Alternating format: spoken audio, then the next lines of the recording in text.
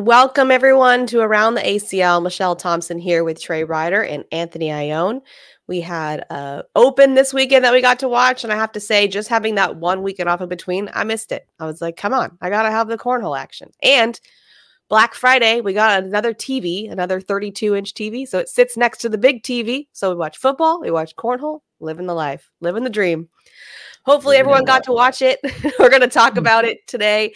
We're also going to talk about the Pro Teams recap that we had at Open number 5, news around the league. We're going to get into the Australia Open a little bit, buy or sell, and look at the Pro Teams power rankings to finish up with our hot takes.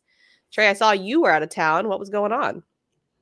Yeah, so I had a good opportunity. So, I think I've alluded to this a little bit, but, taking on a little bit more of a different role for 2024. And part of that is overseeing ACL High School and ACL College. And so we have a growing relationship with the Big 12 Conference. So I had an opportunity to go out to Dallas for their Big 12 championship. I didn't go to the game, but we held an activation at some different Fan Fest experiences at the Big 12 championship. So just interacting with fans. We had 2 pros out there. So we had Justin Duke and Miranda Coy. They were, interacting with fans and getting cornhole bags in their hands. And we gave away some free bids to the National College Cornhole Championship. And it was a good time. So I brought the wife along with me, so she got to do some Christmassy stuff in Dallas. So, but overall it was a good time.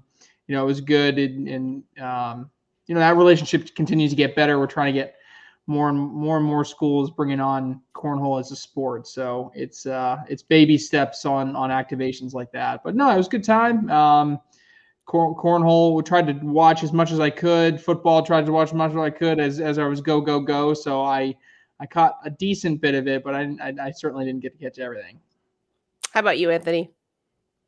Another basketball weekend. You know what I'm starting to see is like this whole my personal life with my kiddo, Anthony as well. He goes by LA. It's running really a lot of parallel similarities to what's going on in the American Cornhole League. So like what we talk about with the juniors and the mindset, we're starting to go through that with LA, like this past weekend, he was in another tournament and they're down by 12, 14 points going into the second half.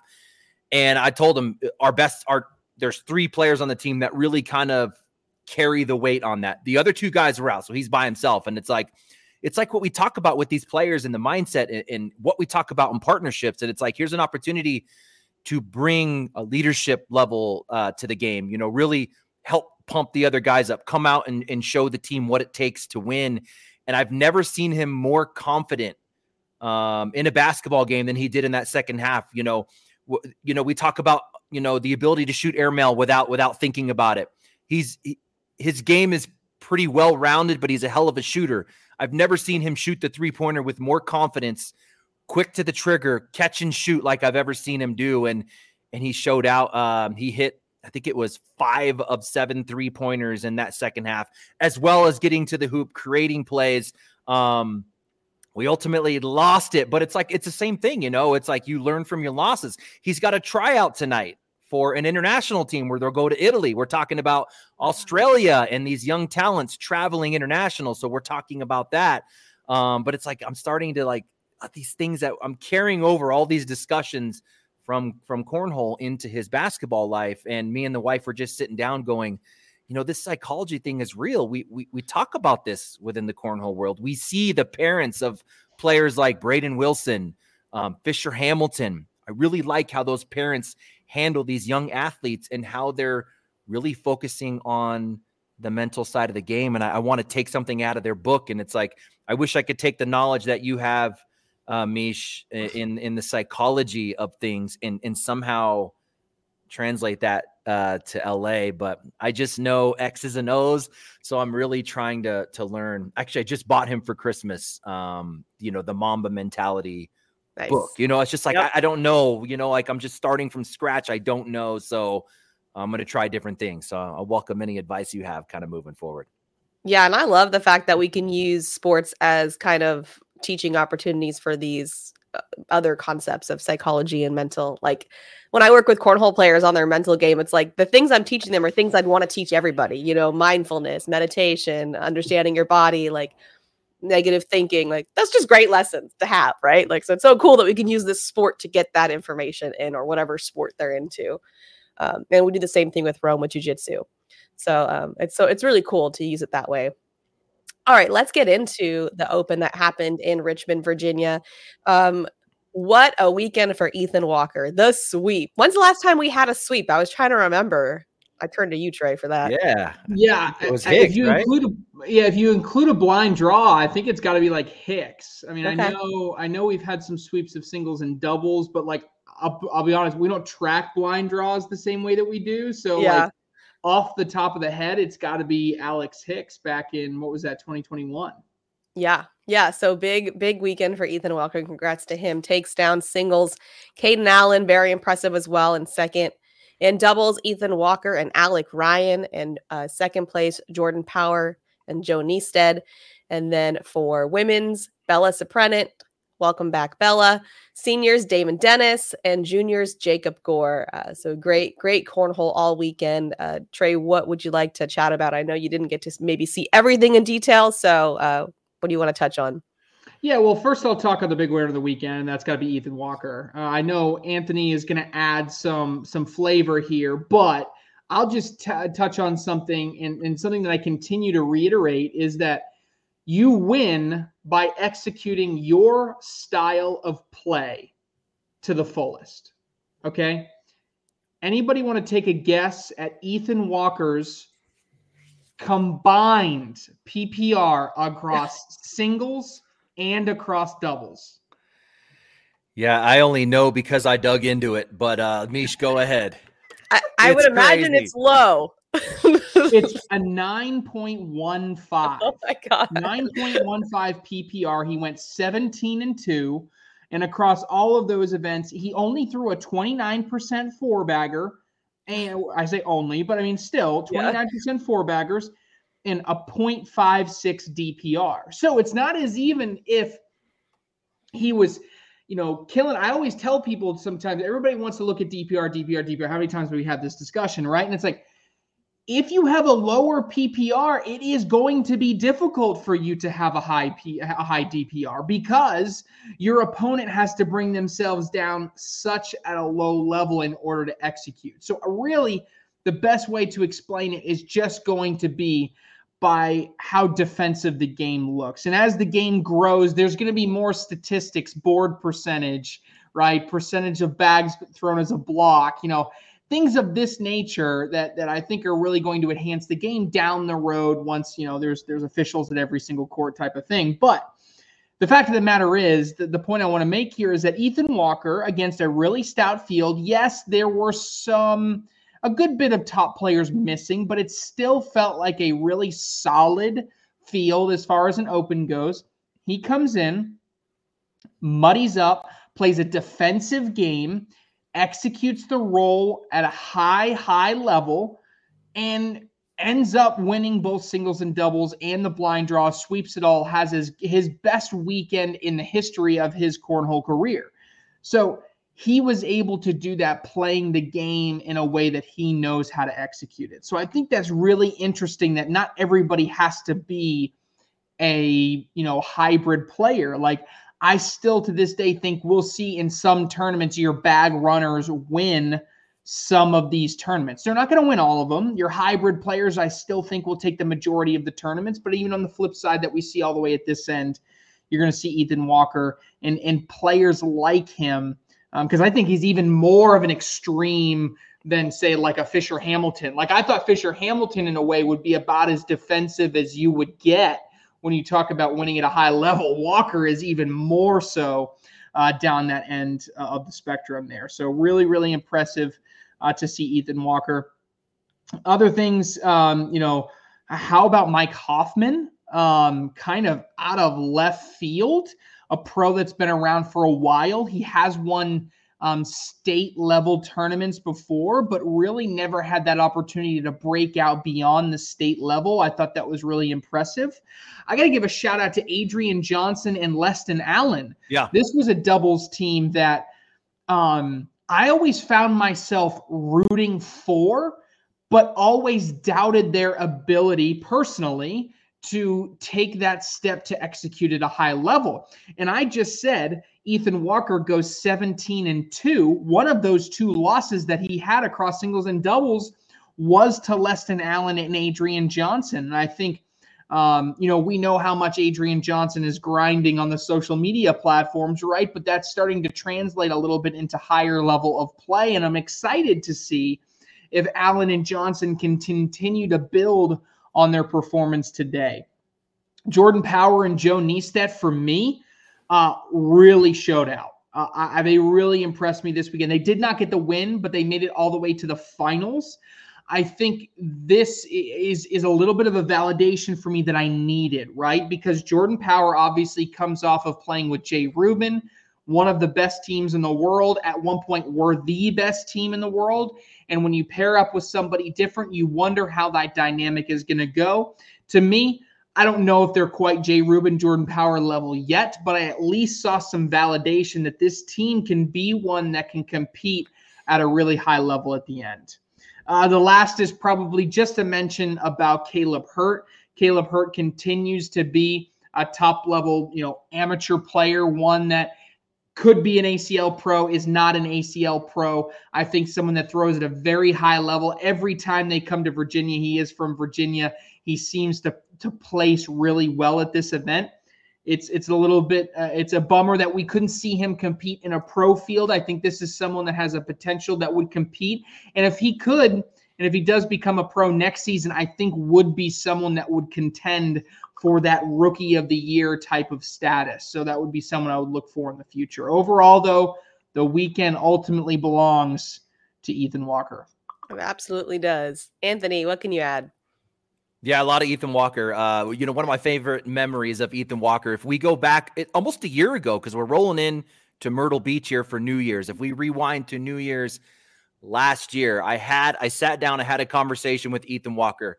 Knew the face, didn't know the name, and it was fun. I can't remember how it ended up on Facebook, but something went around, and I remember Ethan Walker like, dude, we had a conversation in Myrtle Beach. You don't remember me? And I was like, who's Ethan Walker? That is exactly what I put on Facebook. And that's the beauty of this sport we're in. We have so much talent that continues to grow. And it's a regional familiarity, and it's great to see a player like Ethan Walker go from somebody who's Ethan Walker to now sweeping at an open with the style of talent he has. So that's a fun memory I have of Ethan Walker. And one of the things I like to do when I'm at the opens, when I'm at the shootouts, when I'm at the nationals, preparing to go on these broadcasts, is I like to get my content getting on the boards with the players. Sitting down and doing an interview will only get you so far, but I think you really get deep. You really get into what's going on at the player level when you get on the boards with them at 7:30, 8 o'clock in the morning, when the doors open and you throw bags with them. And I'll remember a moment I had with Ethan Walker, and it wasn't long. We threw bags for maybe 10, 15 minutes. I kind of eyeballed him as a guy I thought, and I try and target people that I think could break out. We show up to a shootout. I think these three players could make it to a final. So I make an effort to get over and warm up with them, talk to them, throw bags with them. What bags are you throwing? How are those playing? Where's your game evolving these days? What are you working on lately? That way, you can take that information into the broadcast. And I remember turning to Ethan Walker and I was like, let me throw these bags you got. And he was throwing the cannons at the time. Oh my gosh. It reminds me of the Tony Smith combats, right? These things do not move when they hit the board. And I think that there's something to be said about that pedigree of a style player, a player that learns to play this game with the stickiest, slowest 2-speed bags, and then eventually evolves to slinkies. And we're seeing that right now with Tony Smith. He's had the ability to develop the game. He knows how to throw a flat bag. He knows how to manipulate and shape shots. And now when you throw these cheater bags in their hands, they still have the capability to bring those other shots, but take advantage of Mac's whole friendliness. And Ethan Walker is falling in those exact same footsteps of a pedigree. And that's why a month ago or so, I've kind of put myself out there and said, hey, watch out for Ethan Walker to do what Tony Smith did.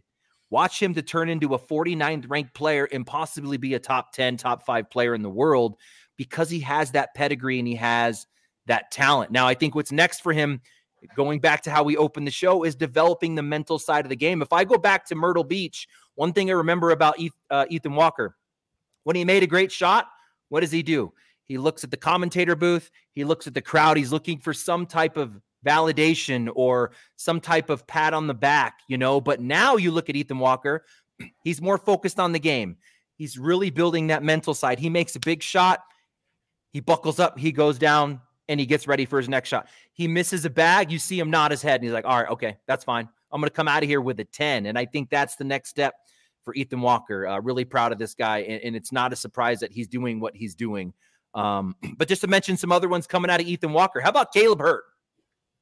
Caleb Hurt, just like Ethan Walker. There's a lot of people watching this podcast that might go, who's Caleb Hurt? Well, we in the cornhole world know who Caleb Hurt is, another talent that hasn't made his way to the pro division. And there's so many of these guys out there.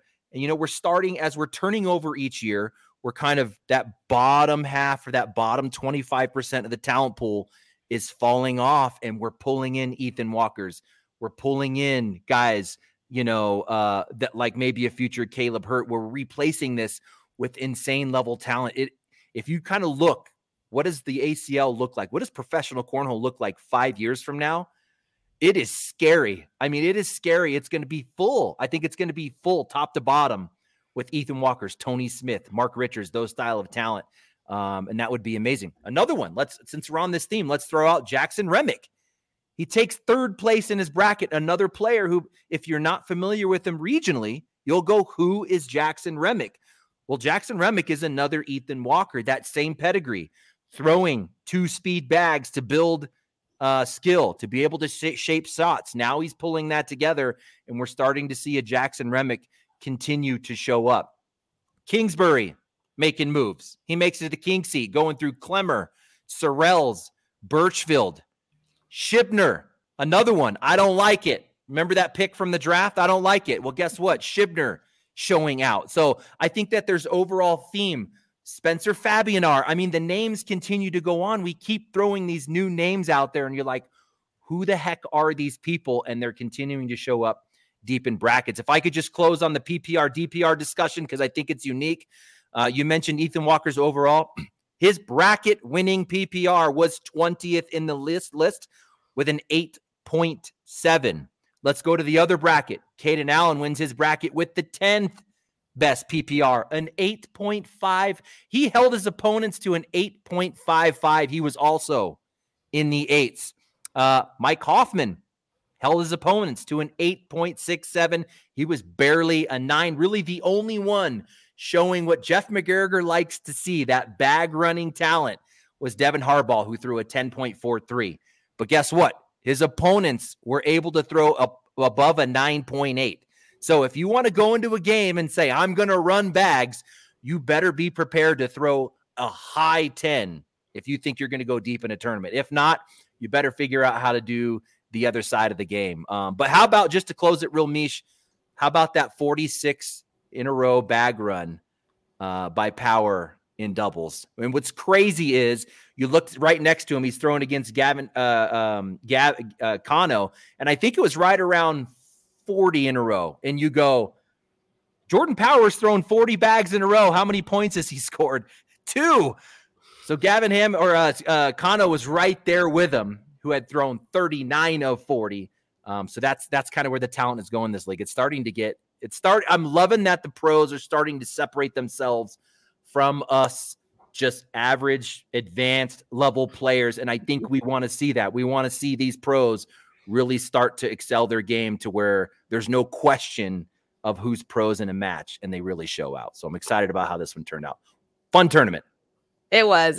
And if I could give Ethan Walker any advice, slow down. I mean, if that kid just slowed down and was breathing, I think it would change his game. I love those matches though. Like it's go, go, go, the same thing with Harbaugh Gore. Do we ever get a match between Gore and Harbaugh that isn't amazing? And the pace that they're going, I mean, I'm just like, this is what's up. This is what's up. Like it's so much more fun to watch at that pace. I'm sorry. Yeah, no, I think you're right, and I think there's a difference between being in the pocket and having speed, and then being a little erratic and having speed. So there you go. That's my 2 cents.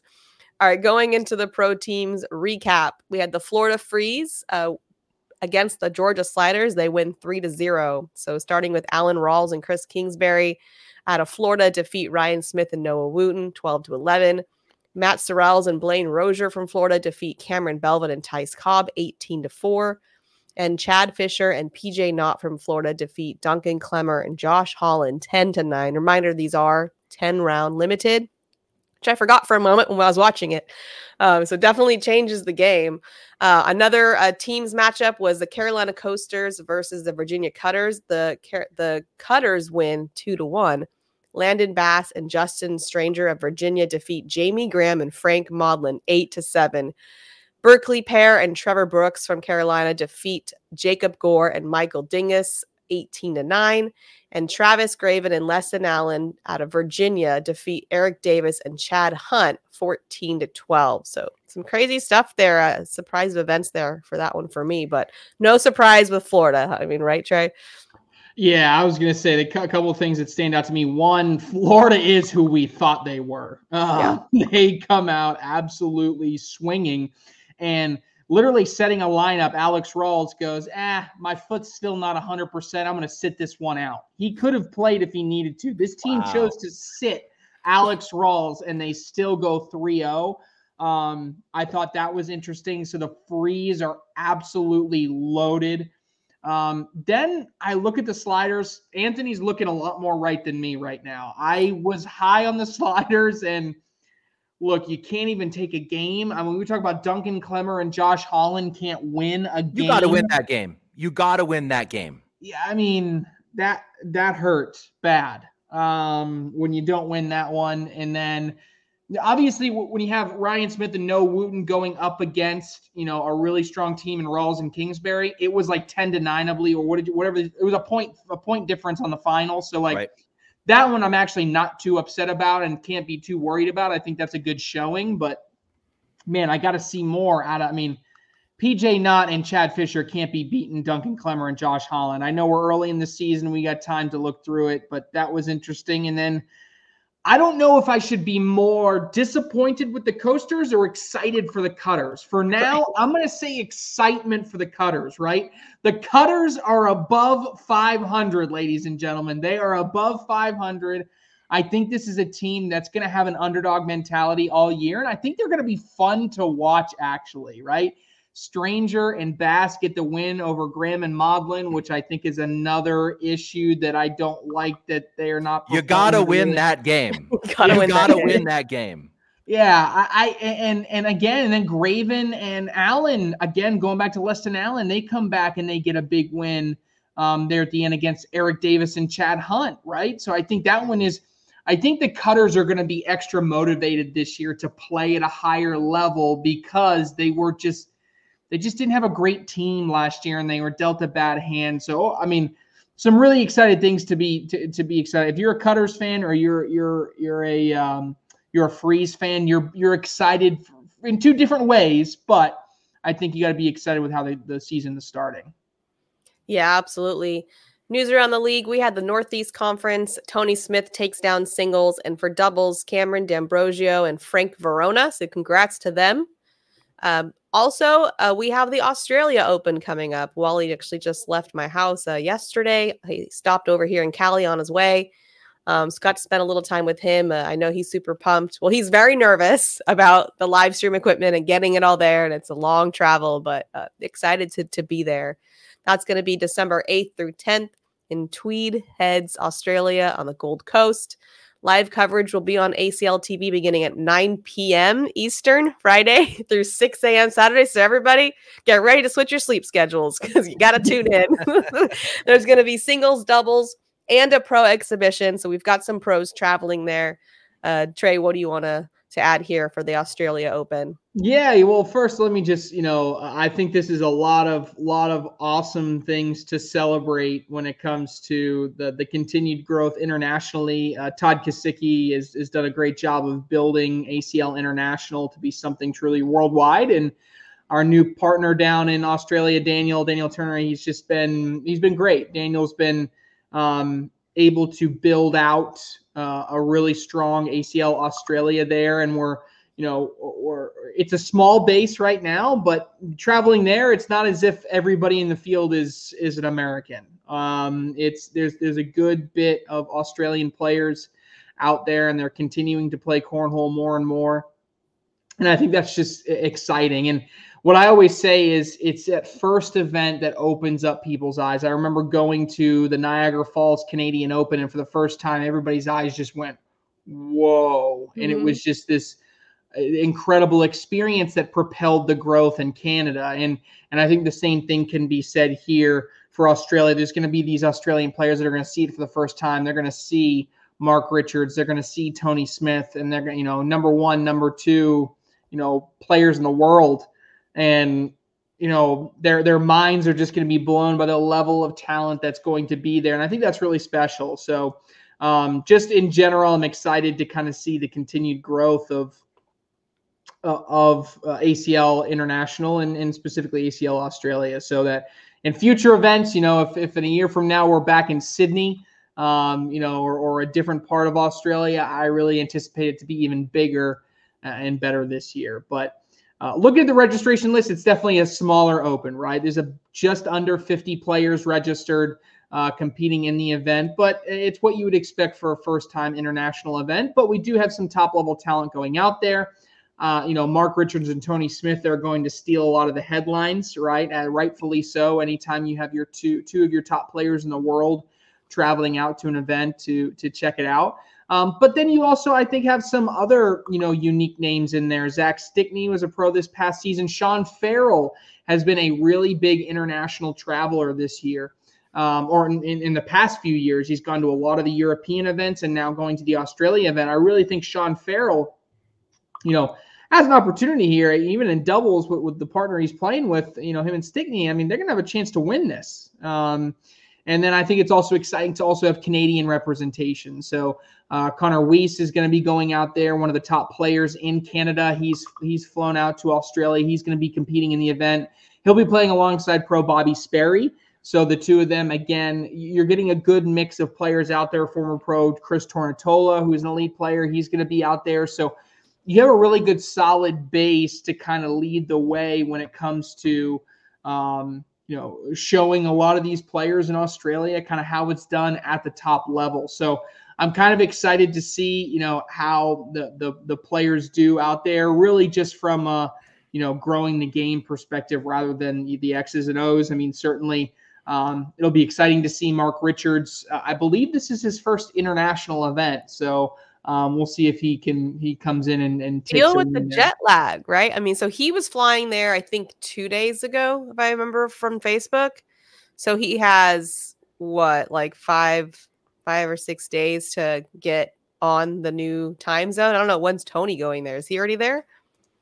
I'm not sure when Tony's going. I know it's the commish is going, and I think he's like on the way now. I think he's leaving. He's on the same flight with Wally. They both flew out of LA. So Tony lives in their time zone. He might. You're right. He's a night owl. But still, to play video games and chill, Anthony, and play cornhole are like two different things. Yeah, it's a 15-hour difference. Jeez. So yeah, I think I did it. We have to add 15 hours. So right now it's like 4 a.m. there, which is just crazy. I mean, you look at the live stream time, right? So when they're streaming, when they're playing and we are supposed to be watching here, it's 9 p.m. It's 9 p.m. to 6 a.m. that you guys are streaming the event. So that's the heart of the play. Yeah, it's like noon. I think they're going to start around noon or whatever it is on Saturday. So we're going back in time. Like we're going to start watching on Friday, but what we're watching is Saturday coverage. Yep. It's going to be like this. Inception, time travel. Yeah, Wally said he literally misses a day. Like I forget if it's like Monday or Tuesday. It's just not going to exist on the planet. Yeah, when you go out there, because you go all the way out there and you lose all this time. Yeah, a day disappears. But then when you come home, it's like you gain it. Yeah, it's like 3 hours difference. Yeah, it's like a super long flight, but then it's like, wait a second, only 3 hours went by in like time or something like that. So it's just weird. So crazy. Anthony, anything to add there for the Australia Open? I think it's going to be cool for all the pros. I know we got Tony Smith and Richards going out there, and they're going to be, the mega stars. But, you've got, Tornado out there. You've got Bobby Sperry, who, he goes back old school. You talked about Farrell. I think these guys are going to feel a little bit of that celebrity feel too. I mean, I expect there's going to be a big gap in talent, like you were saying. And if it's anything like it was for me, the first time that I saw high level cornhole, I wanted more of that. So from a growth perspective, when you see these players doing things that you can't really comprehend in the game, that really, in my mind, I think that's going to just promote more growth, and people are going to talk about it more, and they're going to want to get involved in it next time. But I think top to bottom, all those pros going out there are going to feel what it's like a little bit to be a star in this sport.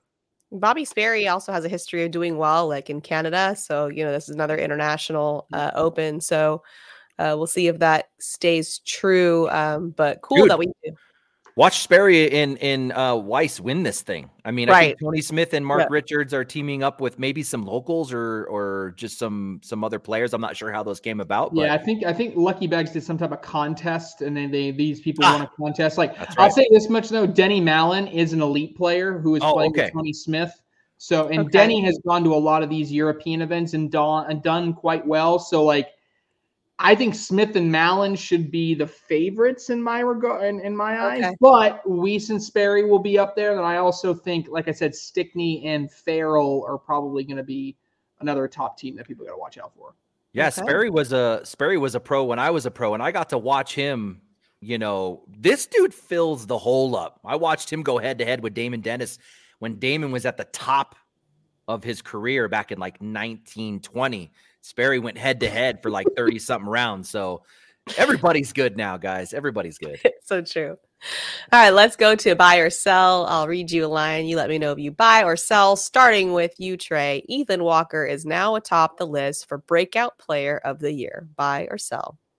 Yeah, I think it's I think this is the safest answer, right? So I'll say buy, but at the same time, you got to do it in the pro events. That's where it makes the most difference. And the uphill battle that he's going to have is, I believe he was still top 30. He finished around like 24, 25 in the rankings. So like for him to be 18th, right? Is that a true breakout, right? To me, he's almost got to flirt with that top 10, which I think is going to be really, really difficult to do over the course of a pro season. It may be that he gets that much incrementally better and he can do that. For now, I'll buy it, but it wouldn't surprise me that if this season we see that breakout player actually be someone who was 110th last year that makes that jump all the way into 30th, 35th of that nature. Curious to see what you say, Anthony. Buy or sell? I'm really in the same boat. I mean, that logic it's tough because he was quietly one of the best players in the league last year. And you've got these guys out there like Blaine Rozier that have a lot more positions to jump. Do I think Blaine Rozier is going to finish in a better position than Ethan Walker? No, that's not going to happen. But could Blaine jump, 30 spots, 35 spots from wherever he was? He could. You've been talking about Kimbrel a lot. I don't know off the top of my head where he finished. But maybe that guy has the ability to jump 40 or 50 positions. I'm going to sell just because he doesn't really have much room to grow. And it would be more of a hot take to say that he finishes in a top 8-7 position. But I think it's coming. Maybe not this year, but next year. Do you think Blaine Rozier finishes within 10 spots of Ethan Walker? He could. If Ethan finishes similar to last year, I do think Blaine could finish top 25. I do. The dude's hustling. The dude is hustling. Jordan Power and Joe Neested have now snuck into the top 10 in doubles. I wanted to buy this because I was high on them and their finish and how well they did. I just look, if you're going to get into that top 10, I need to see it across multiple events. You need to or borderline win something. Like, great, I'm seeing positive. Now just keep doing it, and then you can get in my top 10. Because right now my top 10 is no vacancy. I got no room for anybody. Okay, I tried to fit 15 people into my top 10, and I couldn't do it. So right now I'm going to hold them right outside the edge, but it's a good trend. I'm going to sell it for now. Anthony? Yeah, I'm going to sell as well. I'm really excited to see. I don't know if we can call Neisted back, but we know he was in a little bit of a funk, and that happens where you kind of get into that rut or whatever's going on.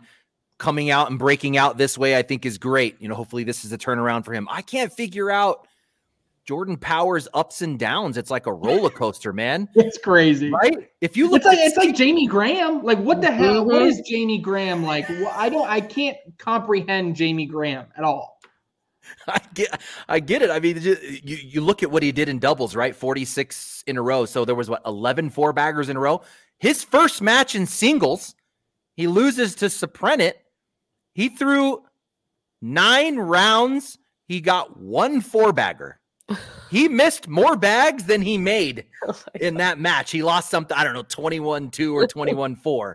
And he just came off a hot performance in doubles. I'm like, what just happened? I got to sell. Caden Allen took back over top rookie considerations from Trader and Ellis. Yeah, finishing second, huge. Part of me wants to buy it, but I'm going to stick with a sell. I still like the position Ellis has put himself in. I know everybody's going to say Trader. I can't argue with you too much. But again, I just almost go back to the it factor, right? I see Ellis and I see something there. And on a day in which Mark Richards was literally unbeatable, I mean, there's no other way to put it. He was unbeatable at that Open. Ellis gave him everything that he could handle. To me, I still give pole position to Jeremiah Ellis. And Allen, I actually would say, is passed a little bit on Trader, to be honest with you. I would say Ellis, Allen, Trader right now. I still need to see Sammy Soto go to one of these Opens and see him compete before I figure out where he lays amongst all of them. So right now, I'm going to sell it. Anthony? This Rookie of the Year run is going to be badass. The recency thing is tough. We can't forget Trader goes out and wins that Open the way that he did and the size of that Open, comes back, wins a bracket. And then you've got Ellis doing what he did, like you were saying. Caden Allen has been doing what he's doing for all last year. This isn't nothing new, so we know he's in the discussion. And then I think this weekend, apologies if I'm wrong, I thought I saw a post where Soto goes out and beats JBJ to win a big tournament this weekend. I believe that's right. So it's like now you got Soto who's beating, the guy that won a doubles and a singles national championship at the same national. So this run is going to be tough. I'm going to sell right now, but I tell you what, Ellis and Trader, I'm reverse on you, Trey. I think Trader has the advantage right now, but Ellis, Allen, Soto, all right on the heels. It's going to be a race. You're still worried about Devin Harbaugh's ability to finish. Yes, I am. I'm buying. I'm jumping in there. I'm buying. Buy. Stamp it. I'm still going to sell. Whoa. I don't. It'd be different if I saw something that was happening, right? I'm not seeing a trend of something happening. Honestly, if we want to talk about not finishing, I'm almost a little bit more worried about Tony Smith than I am Devin Harbaugh, because I see something different mentally with Tony Smith. With Devin Harbaugh, I mean, I'm talking about a guy that just lost to Caden Allen 21-20. I'm not talking about someone that completely fell apart. I mean, I don't know. I'm not as worried about it right now.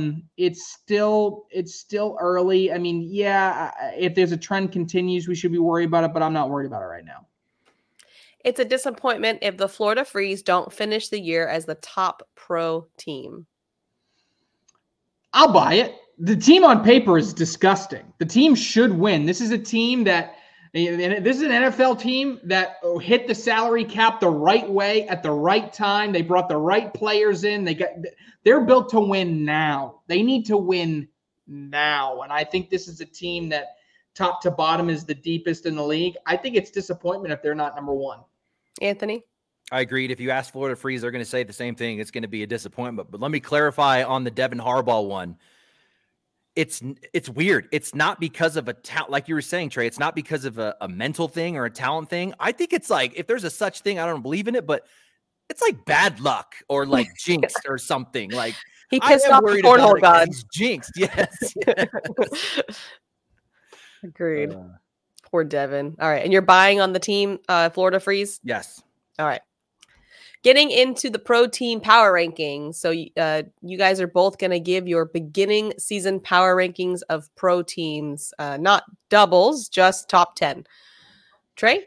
Yeah, so teams. So pro teams here. Number one, we just talked about it. I got Florida Freeze, number one. They look just that good, and they are that good. So I got them at number one here on my top 10.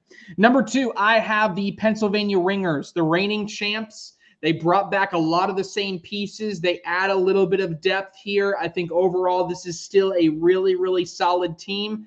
Missing Jacob Foreman from last year, that's going to be a little bit of a step back, but for the most part, I like the pieces that they brought back. Number three, the Missouri Mays. This is another lineup that is stacked. I could argue they could be number one if they didn't have to give up Gavin Cano through that offseason. But in the end, they do pick up people like Alex Hicks. They do have still those really, really core top players. Ryan Windsor leading the team. This is a team that made it all the way to the end this past season. I think this is a team that's set up again, and they just recently picked up Austin Renard, who found his way back into the division. That adds another layer of depth. I think the Mays are really, really good. Number four, I have the Arizona Burn. Anthony talked statistically about this team being one of the best, if not the best statistically. They were there at the end last year. They recently did just lose Florentino Mendoza, who's stepping away for health reasons. They do have to fill that gap. However, I still think it's a team that top to bottom is going to look really, really impressive. And so that's why I keep them in that top four. Wouldn't shock me if they're back there in the semifinals again. Number five, the Texas Bully Baggers. Normally, I get a little bit frustrated when a team goes out and tries to fill team players from their region specifically, but in this case, I think it's really worked out. When you talk about AJ Sims being able to play with Braden Wilson, when you talk about the reigning world champs Eddie Grindersleeve and Caleb Batson being able to play together, I really think you add some pieces like a Cameron Kingfisher as well as some other great draft picks, even someone like a Rosie Streaker, who is always criminally underrated. She's going to come in, run a lot of bags, and be a high contributor for the team. I really think the Texas Bully Baggers will be a team that could contend for that top spot in the National Conference. Number six, I had the Cali Slingers. I loved the trades that they went out and acquired Philip Lopez Jr. and Kyle Malone. I didn't think they had to give up a ton in order to get those two picks. A lot hinges, I've said previously, on Logan Hall. Can he contribute? But overall, I really like the Slingers from top to bottom, and you still got Tony Smith. 7, Ohio Aviators. This is a team that's solid top to bottom. Still got some holes for me. I like some things. They were able to acquire Gavin Cano. They were able some of these teams.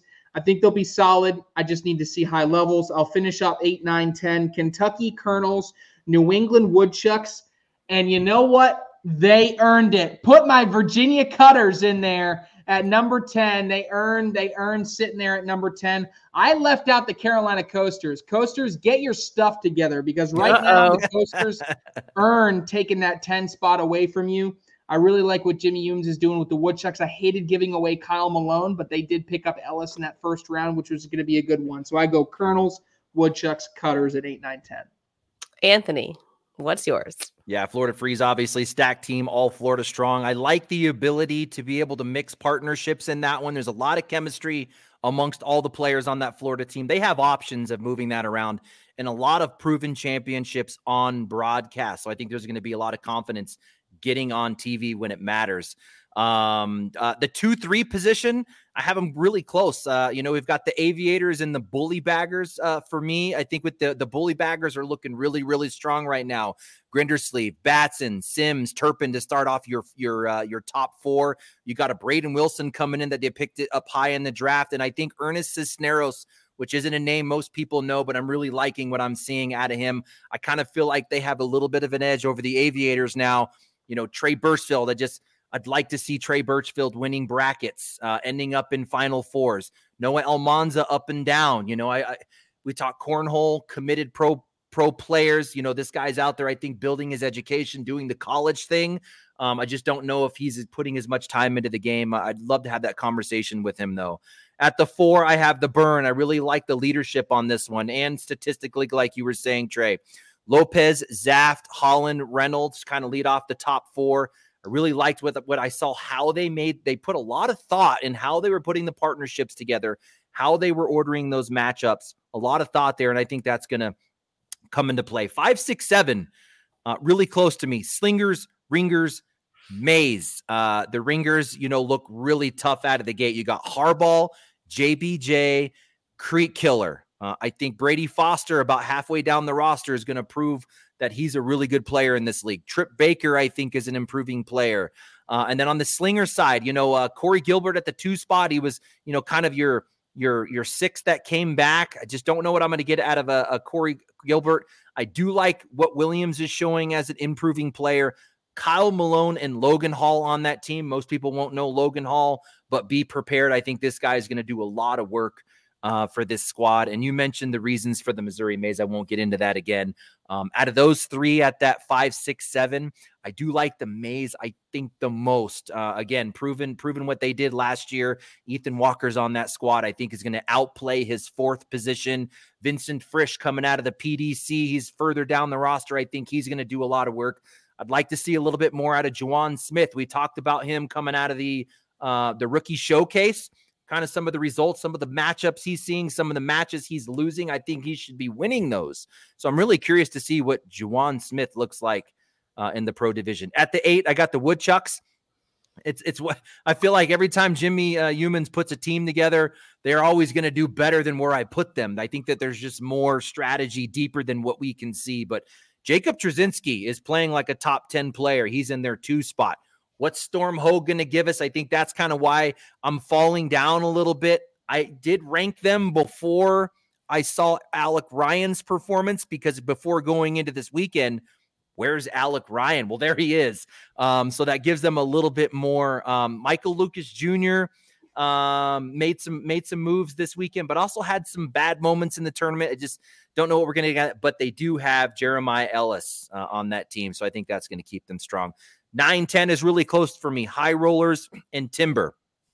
Looking at those rosters, it was Yeti Irwan who was at the top, kind of the captain of that squad. If you look to the other side, Tanner Halbert was the captain of that squad. So I think they're winning that right out of the gate.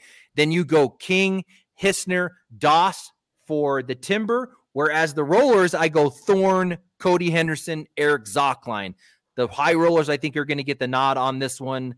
For me, it's really going to take the bottom of the Timber to really show out, to really hold that top 10 spot. And that's like a Connie Altice, like when she came into the league and was throwing plus 10s all the time. That Caleb Medenka kid needs to show out. I think he looks like 8 or 9 down the list. I think he has the ability to play like a 5 or 6 person in that roster. So I'm going to go High Rollers 9, Timber 10. There you have it. Time for hot takes. Trey, you got one? Yeah, I got one. I think Tony Smith is going to be able to best Mark Richards because he's used to staying up at 3 a.m. and Mark Richards is not, from the jet lag. Tony Smith sweeps the Australia Open in singles. He wins it alongside Denny Mallon in doubles. Okay, going for the sweep. Anthony. All right, I'm going to go with Ethan Walker on the hot take, only because this is where I predict him to be, not this season, but next season. Again, following that trend of coming from the 40th something position to a top player in the league. I think that this year, hot take, right? I think he's going to be a inside 7 in singles this year. Wow. Woo, smoking hot. All right, for the Australia Open, I said it before. I'm going with Bobby Sperry and Connor Weiss. I think that they love that international travel, and I think that they will show out. But it's tough out there with Tony Smith and Mark Richards. All right, guys, that's all we got time for. Make sure you tune into the cornhole. Swap your sleep schedule. Get whatever you got to do, and we'll see you there. Thanks for joining us.